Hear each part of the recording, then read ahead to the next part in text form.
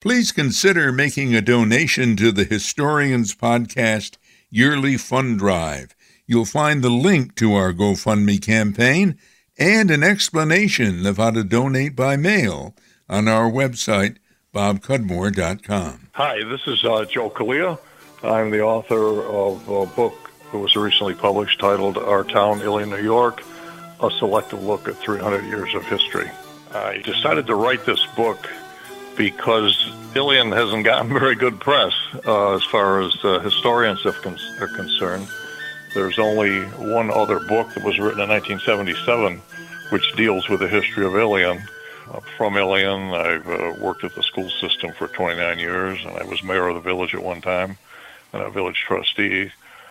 Delivered newspapers for 6 years, so I have a kind of a varied background as far as participation in the village and about the town. It's a pleasure to welcome Joe Collea Jr. to the Historians Podcast. His book is Our Town, Ilion, New York, a selective look at 300 years in history.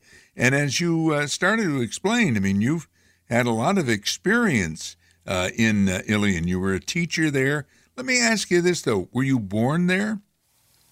Actually, I was born in Utica. I'm not sure why, because my parents lived in Ilion at the time, but my mother went to nursing school in Utica. That may have had something to do with it. Plus, my dad was from Utica. Okay. So I've never asked them, actually, that question. So, but you grew up in Ilion. I mean, so you were there from when you were little, if you will. Yes, sir. I spent the first 42 years of my life in Ilion, and then after that, I kind of went out about in the world a little bit and did some principal's jobs in other places. You've got the 300 years of history in the title of your book. Why that number? I thought it sounded pretty cool. And the first settlers came to the area that's collectively called German Flats, which really runs, I think, from Little Falls on up through Ilion. The first settlers came there, before the Revolution, obviously, around 1725 is when they came. And so I thought, well, let's start at the beginning. Is there a founding settler of Ilion? There were some people by the name of Clapsaddle who were among the first settlers. There's a family named Steele, obviously. Steele Creek is a kind of a landmark in Ilion. Not that any one, did any one particular thing other than being among the first. I mean, so there were several families, I guess you might say. Palatine Germans spread all through the Upper Valley. They may very well be starting in Albany, too. I'm not too sure about that part of the state. Let's place Ilion geographically. I consider it's the western Mohawk Valley, and in this one little strip along the Erie Canal, Mohawk River, you've got three communities, Mohawk, Frankfort, and Ilion. Ilion's the last of the three, or is it in the middle? I kind of forget. It's in the middle. You can put Herkimer in that same kind of juxtaposition because they're just across the river from Mohawk. So it's sort of a megalopolis that never became a megalopolis, if you know what I mean. Each one, for a reason, obviously people settled in a certain spot. There was some gentleman wrote a newspaper article quite a while, many years ago, when things were much more prosperous, and his projection was that all those towns would eventually become amalgamated into one. It didn't really happen, but the germ is there, you might say. The seed is there. They could have almost done that. I mean, Ilion and Frankfort have bought pretty good, and so is Mohawk and Ilion, but they've all retained their local identities, and so there was no mega whatever that it came. Yeah, you find that upstate, a little bit east of you. You've got Fort Plain and Canajoharie quite close to each other, and Nelliston and St. Johnsville. Each of these towns, they're kind of proud of their own legacy. To bring up another pairing, up in Fulton County, Johnstown and Gloversville, right together, but they don't want to merge or anything like that, and they don't even want to combine the school districts, which is something that you're probably directly familiar with. Doesn't that have to do sometimes with sports rivalries that have existed for many years? People become entrenched, I guess, and obviously there's some local pride there, and what has always been should always be. And I wouldn't say there's animosities per se, but there is that. The sports drives a lot of things sometimes, and that when Ilion, well, not that long. I wasn't there when this was all going on, but originally Herkimer, Mohawk, Frankfort, and Ilion had talked about a consolidated school district, and the end result, Ilion and Mohawk were the only two that went through with it. But one of the things that people pointed out was, gee, we're going to lose all our rivalries, although they've sort of gone by the wayside now anyway because of the state classifications, the A, B, C, and all that. And Ilion always was bigger than the others, so I don't know that they play much of anything anymore against the local. Back in the 50s and 60s, there was something called the Iroquois League, a sports league, and that Ilion, Frankfort, Mohawk, Herkimer, Little Falls always played each other. And then you threw in Oneonta, Norwich, and that was the Iroquois League. Yeah, I mean, I don't know if it's provincialism, parochialism, what it is, but it's retaining that local identity is very important to people. When I first became mayor, it was a time when they were talking about consolidating and saving, and we hosted a meeting, and 22 people showed up from all those different towns, and we talked and we talked and we talked to try and figure out some way to get a ball rolling. When that meeting ended, the only consensus was that we probably could all buy paper products together. I live now, and you spend some time in Scotia Glenville, which is similar in that Glenville's the town. I live actually in Glenville, but Scotia's the village, and they keep trying to combine the police departments, and they each has a police department, but no soap as far as getting them to be together. I think sometimes people are afraid they're going to lose, in the case of police coverage or exactly what it is. I mean, if you start talking dollars and cents, and you can show people, well, if we had one of these and it was a central one, and we could save each community X amount of dollars, and it was real, not just something drummed up on paper, people might be more interested in that. But as it goes, it's a tough road to hoe. I mean, you almost think you'd be talking about, like NATO or something, with trying to get, foreign countries together when you try to bring these communities under one umbrella. And this is Ilion has 300 years of history, and I don't think Frankfort, Mohawk, Herkimer, or Little Falls are too far behind, in the length of time that they've been political entities too. Yeah. And that's people like that, used to that, feel comfortable with it, all kinds of reasons. The communities up there are known for different things. You mentioned that in Ilion there is a well-known gun manufacturer, Remington Arms. How did it get there? How did Remington Arms become part of Ilion?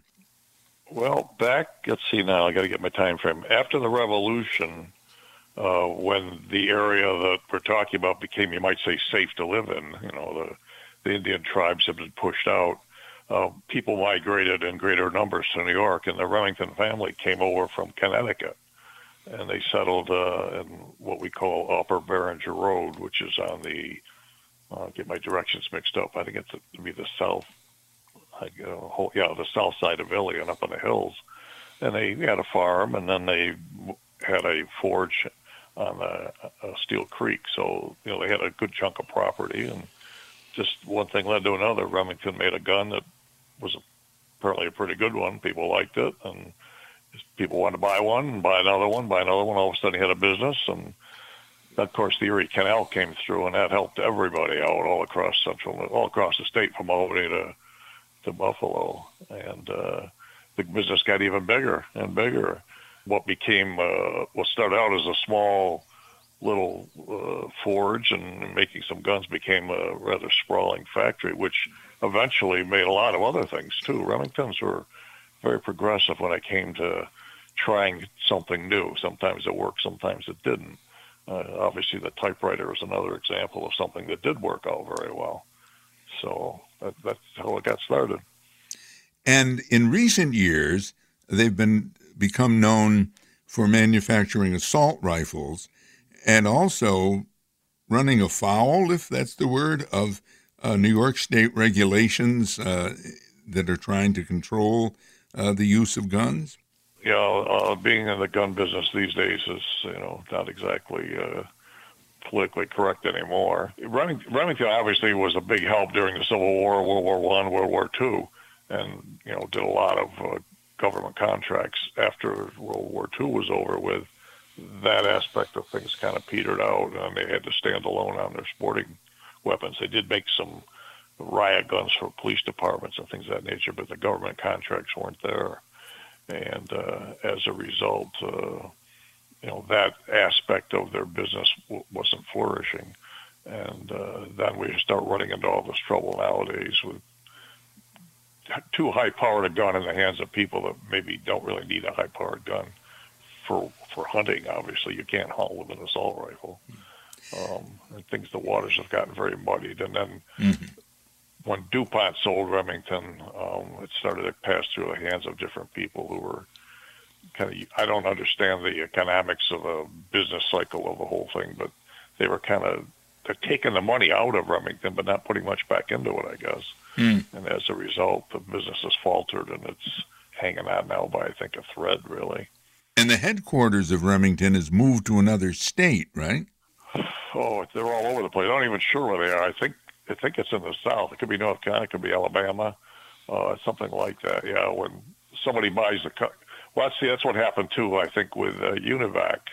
They were purchased, and Utah became the place where, they pull stuff out of Italy and they go there. Whoever owns a company can decide, I guess, where I want to run the business from. So Remington has diversified its holdings, and there were 5 or 6 different places. I'm not even sure if they make a complete gun in Ilion anymore, or whether they bring in, the parts from different places. And where the final assembly is, I don't know enough about that. Remington still exists in Ilion. Does it employ a lot of people, or no? My understanding, it's a few hundred down, from thousands at one time. I mean, there used to be 3 shifts there. I've always marveled and wondered myself, because I don't own a gun, who buys all these guns. But I guess it's sort of, when you're a collector, you want the latest, best, and nicest, and people put a lot of money into buying them. And they had a quality product, but it's management is really it's gone down the tubes, I guess. I don't know if the quality isn't there, but the local manufacturing certainly isn't. One thing this backs up, has really nothing to do with what we're talking about, but I forgot to ask you, why is it called Ilion? What does that mean? Ilion is the Greek name for Troy, so that's where the word comes from. And back in the 1800s, when the Erie Canal really put Ilion on the map, it used to be called Morgan's Landing, for the name of a guy who ran a business there, and it was on the canal and landing and all that sort of thing. And then as time went by, it went through a variety of different names.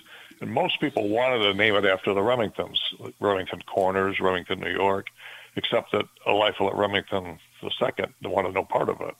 I've never actually read why, other than he was, I don't know, maybe modest and didn't feel like he wanted his name put out there that much. I don't know. So in 1852, when they wanted to incorporate the village, Remington and another fellow, sort of a committee of 2, thought about it and said, you know what, let's call it Ilion. It's a classical names were big in New York State back in the 1830s, 40s, and 50s. If you look out to western New York, it's classical names all the way out. Syracuse, for example, obviously Rome. And so they just kind of picked that one, and nobody seemed to object. If Remington wanted it, was pretty much, we'll give him what he wants. So it's been Ilion ever since. I've been doing a study research myself now. I'm going to write another volume to the book, volume 2. And one of the things I was looking into for one of the chapters was the proliferation or non-proliferation of the name Ilion. And I'm finding out there are very few places in the world named Ilion, not necessarily a surprise. But there are places in New York that have an Ilion Street, for example. I'm trying to think now. I can't remember. I just got done doing some of this research, but there are. Tonawanda has a North Ilion Street. There's an Ilion Street in Minnesota, and there's a few hotels and places. Greece, as you might suspect, Athens, Greece, has a suburb called Ilion. So the name is I won't say it's exclusive, but it's not an overplayed name by any means. It's not like Elm Street. Everybody has Elm Street, but no elm trees. But Yeah. So that's kind of the long story short, I guess, of the naming Ilion. But maybe I should bring this up, or I'll bring this up now.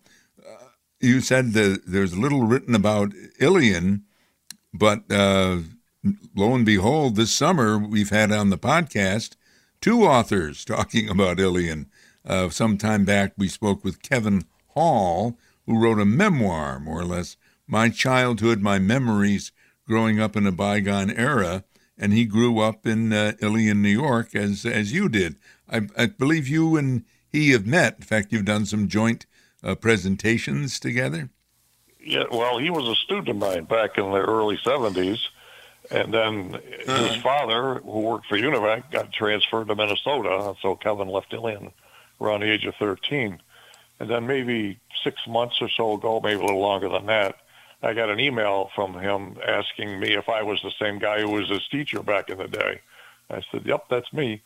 And then he started talking about how he was writing. He wrote them, originally he got started by writing little booklets for his grandchildren, the family histories. And then he gave away, 10, 20 copies to members of the family.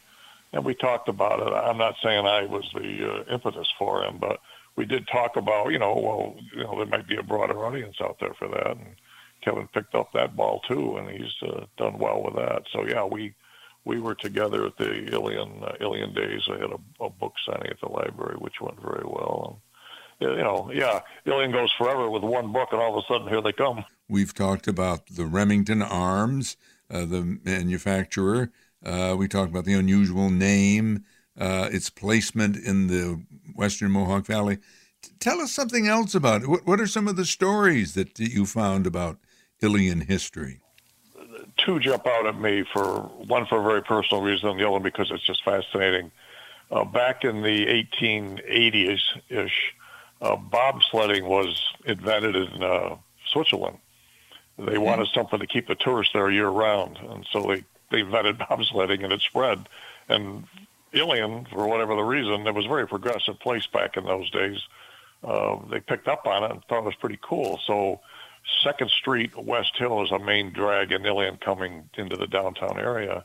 And they used to close that off, and there'd be a few thousand people there, and people would come from Schenectady and Albany and bring their bobsleds down there. And a couple nights a week, they would light the thing up with, they had some electricity, they had gas lights, they had Chinese lanterns. It was like a county fair 2 times a week.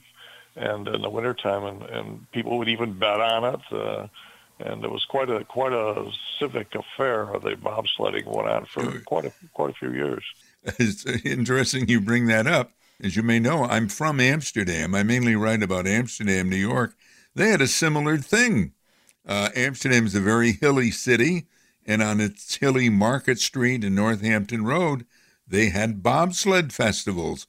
I want to say back in the 1880s, they kept it up until the traffic got too big, and there were, I think there was at least one fatal accident with the bobsledders, but a similar idea. They'd come by train, they'd come up from Albany, they'd come from the west, maybe they came from Ilion, and maybe some of the bobsledders from Amsterdam would go up there. That's interesting, and actually there was a fatality in Ilion that kind of put the kibosh on it too. They hit the bridge going down the hill, and a guy was killed. That's interesting. I mean, I know a little about Amsterdam, and I haven't driven through there. There certainly are plenty of hills there that go down, too.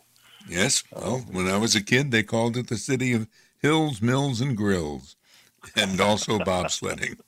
But what's the other story you were going to bring up, unless you had more to say about the bobsleds? The other one, of course, when I was a kid in the 1960s, John Kennedy, on his campaign run through, back in those days, they actually went to places. all places instead of just picking out the 5 that you got to go to.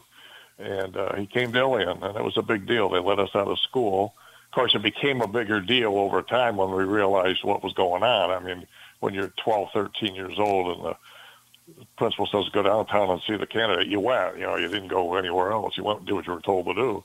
So we were all down there, and I took some pictures, and of course, it became a much bigger and more memorable event as time went by and all the things that happened with Kennedy. And while I was mayor, we placed a marker, which right now nobody can find, approximating the spot where the speech was given. And for a lot of people, it was a big event. He was, as far as we know, the only presidential candidate who ever came to Ilion. And Ilion, because of some political connections, got to be the town he was going to. He could have gone anywhere, Hooker or Mohawk, Frankfurt, but they pulled some strings, and he showed up in Ilion and gave a 15-minute speech. There's video of someone's home movie of the motorcade coming into town, and there's several pictures showing him making speeches, backdrop of places around town. And for a generation of us who went down there, saw that, experienced the Kennedy years and the tragedies went with it, that has become an enduring memory that, will last our lifetimes. And that was JFK, right? Yes, sir. A similar thing happened in Amsterdam. JFK campaigned in Amsterdam, which might not have been as unusual as campaigning in Ilion. He came with the then popular Congressman Sam Stratton, and they didn't let us out of school. I skipped school to go see him. He spoke downtown in a parking lot, as I recall. I don't know if that was the trip where he would have gone to Ilion, but he went west, and the coverage that I was following from the Montgomery County newspapers, I think he made an appearance in St. Johnsville and also Little Falls, places like that. Maybe that was when he came to Ilion. Probably was, because they weren't going to make too many of those repeat trips, if you know what I mean. Yeah, he did. He started out, I think he was in Syracuse. I don't remember the transition, but he did go to Troy, and then he backtracked a little bit. Then he came down through and came up through the valley. So it very well could have been the same time frame. But again, it was if you were there, you know what I mean, and you experienced everything that went with it. It was a big deal. Did you have a nice downtown? You had a movie theater. One of my regular readers, Emil Suda, loves stories about theaters, and says there was a theater, movie theater in Ilion. Little Falls, Ilion, Frankfurt. I don't think Mohawk had one, but they all had it was a Shine was the name of the company, and it was they were almost mirror images of each other from the outside. I didn't go in all of them, but that is one of the, if you want to call it, the most controversial topics about Ilion's history, is the urban renewal that took place. Many people who never saw it bemoan the fact that they never got to see it because the core of the town was taken down and a more modern look was put in. There's pros and cons all the way around. I think the part that escapes people a little bit is times were changing anyway. W.T. Grant was going to close no matter what. Whether they, in other places, the mom and pop stores gave way to the big box stores. And I remember New Hartford Shopping Center became Mecca. Everybody had to go to New Hartford Shopping Center Christmas shopping. They didn't shop at home anymore. So, there would have been economic and business changes with or without the urban renewal. But a lot of people rue the fact they missed something when all those buildings disappeared. And I think I've told you, and I probably told Kevin Hall as well during his interview, that my sister, who's been deceased for some years, lived in Ilion at the end of her life. She was a teacher in Herkimer, taught music. She really liked Ilion. She had moved there because her companion, Jean Morey, was from Ilion. But as I recall, you don't remember the Moreys and probably, or do you? Oh, yeah. Jean, I believe, was in my sister's class. and she had a brother. I think his name was Bob. He was a year or so older than I was. So they lived at the bottom of a hill, maybe 3 blocks from our house. Yeah, Their dad was the milkman, or he was a milkman. And that's very possible. Ilion had a lot of milkmen. There were trucks all over the place. I don't know that for a fact, but it sounds familiar. Yeah. When Arlene was still alive, again toward the end of her life, I'd go up there and we'd go for walks sometimes in Ilion.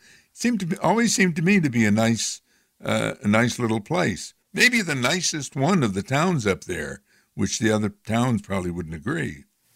It sort of had tiered diversity. There was up on the hill, then there was the flats, and there was a lower downtown, you might say, where the older part of the village was. So it was kind of 3 parts to it. Since then, Ilion always had the problem in recent years, it's locked. It can't grow any bigger. We got the river, Frankfort, Mohawk. The only place Ilion could grow was to the south, and then you run into what's called Ilion Gorge. Canajoharie has a gorge like that. Frankfort has a gorge where the runoff comes down, from the highlands down to the Mohawk.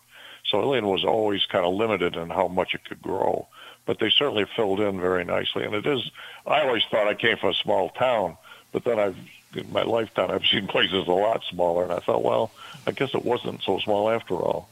It wasn't a city by any means, but, it had everything. It was a self-contained community back in the day. You didn't have to go anywhere else. Yeah. Everything was there. As the whole valley suffered post-World War II, every community decreased in size. Enrollments were down. When I graduated from Ilion, we had the largest class. It was 210 in that class. And when I became Princeton Ilion, we're talking classes of 120, 130.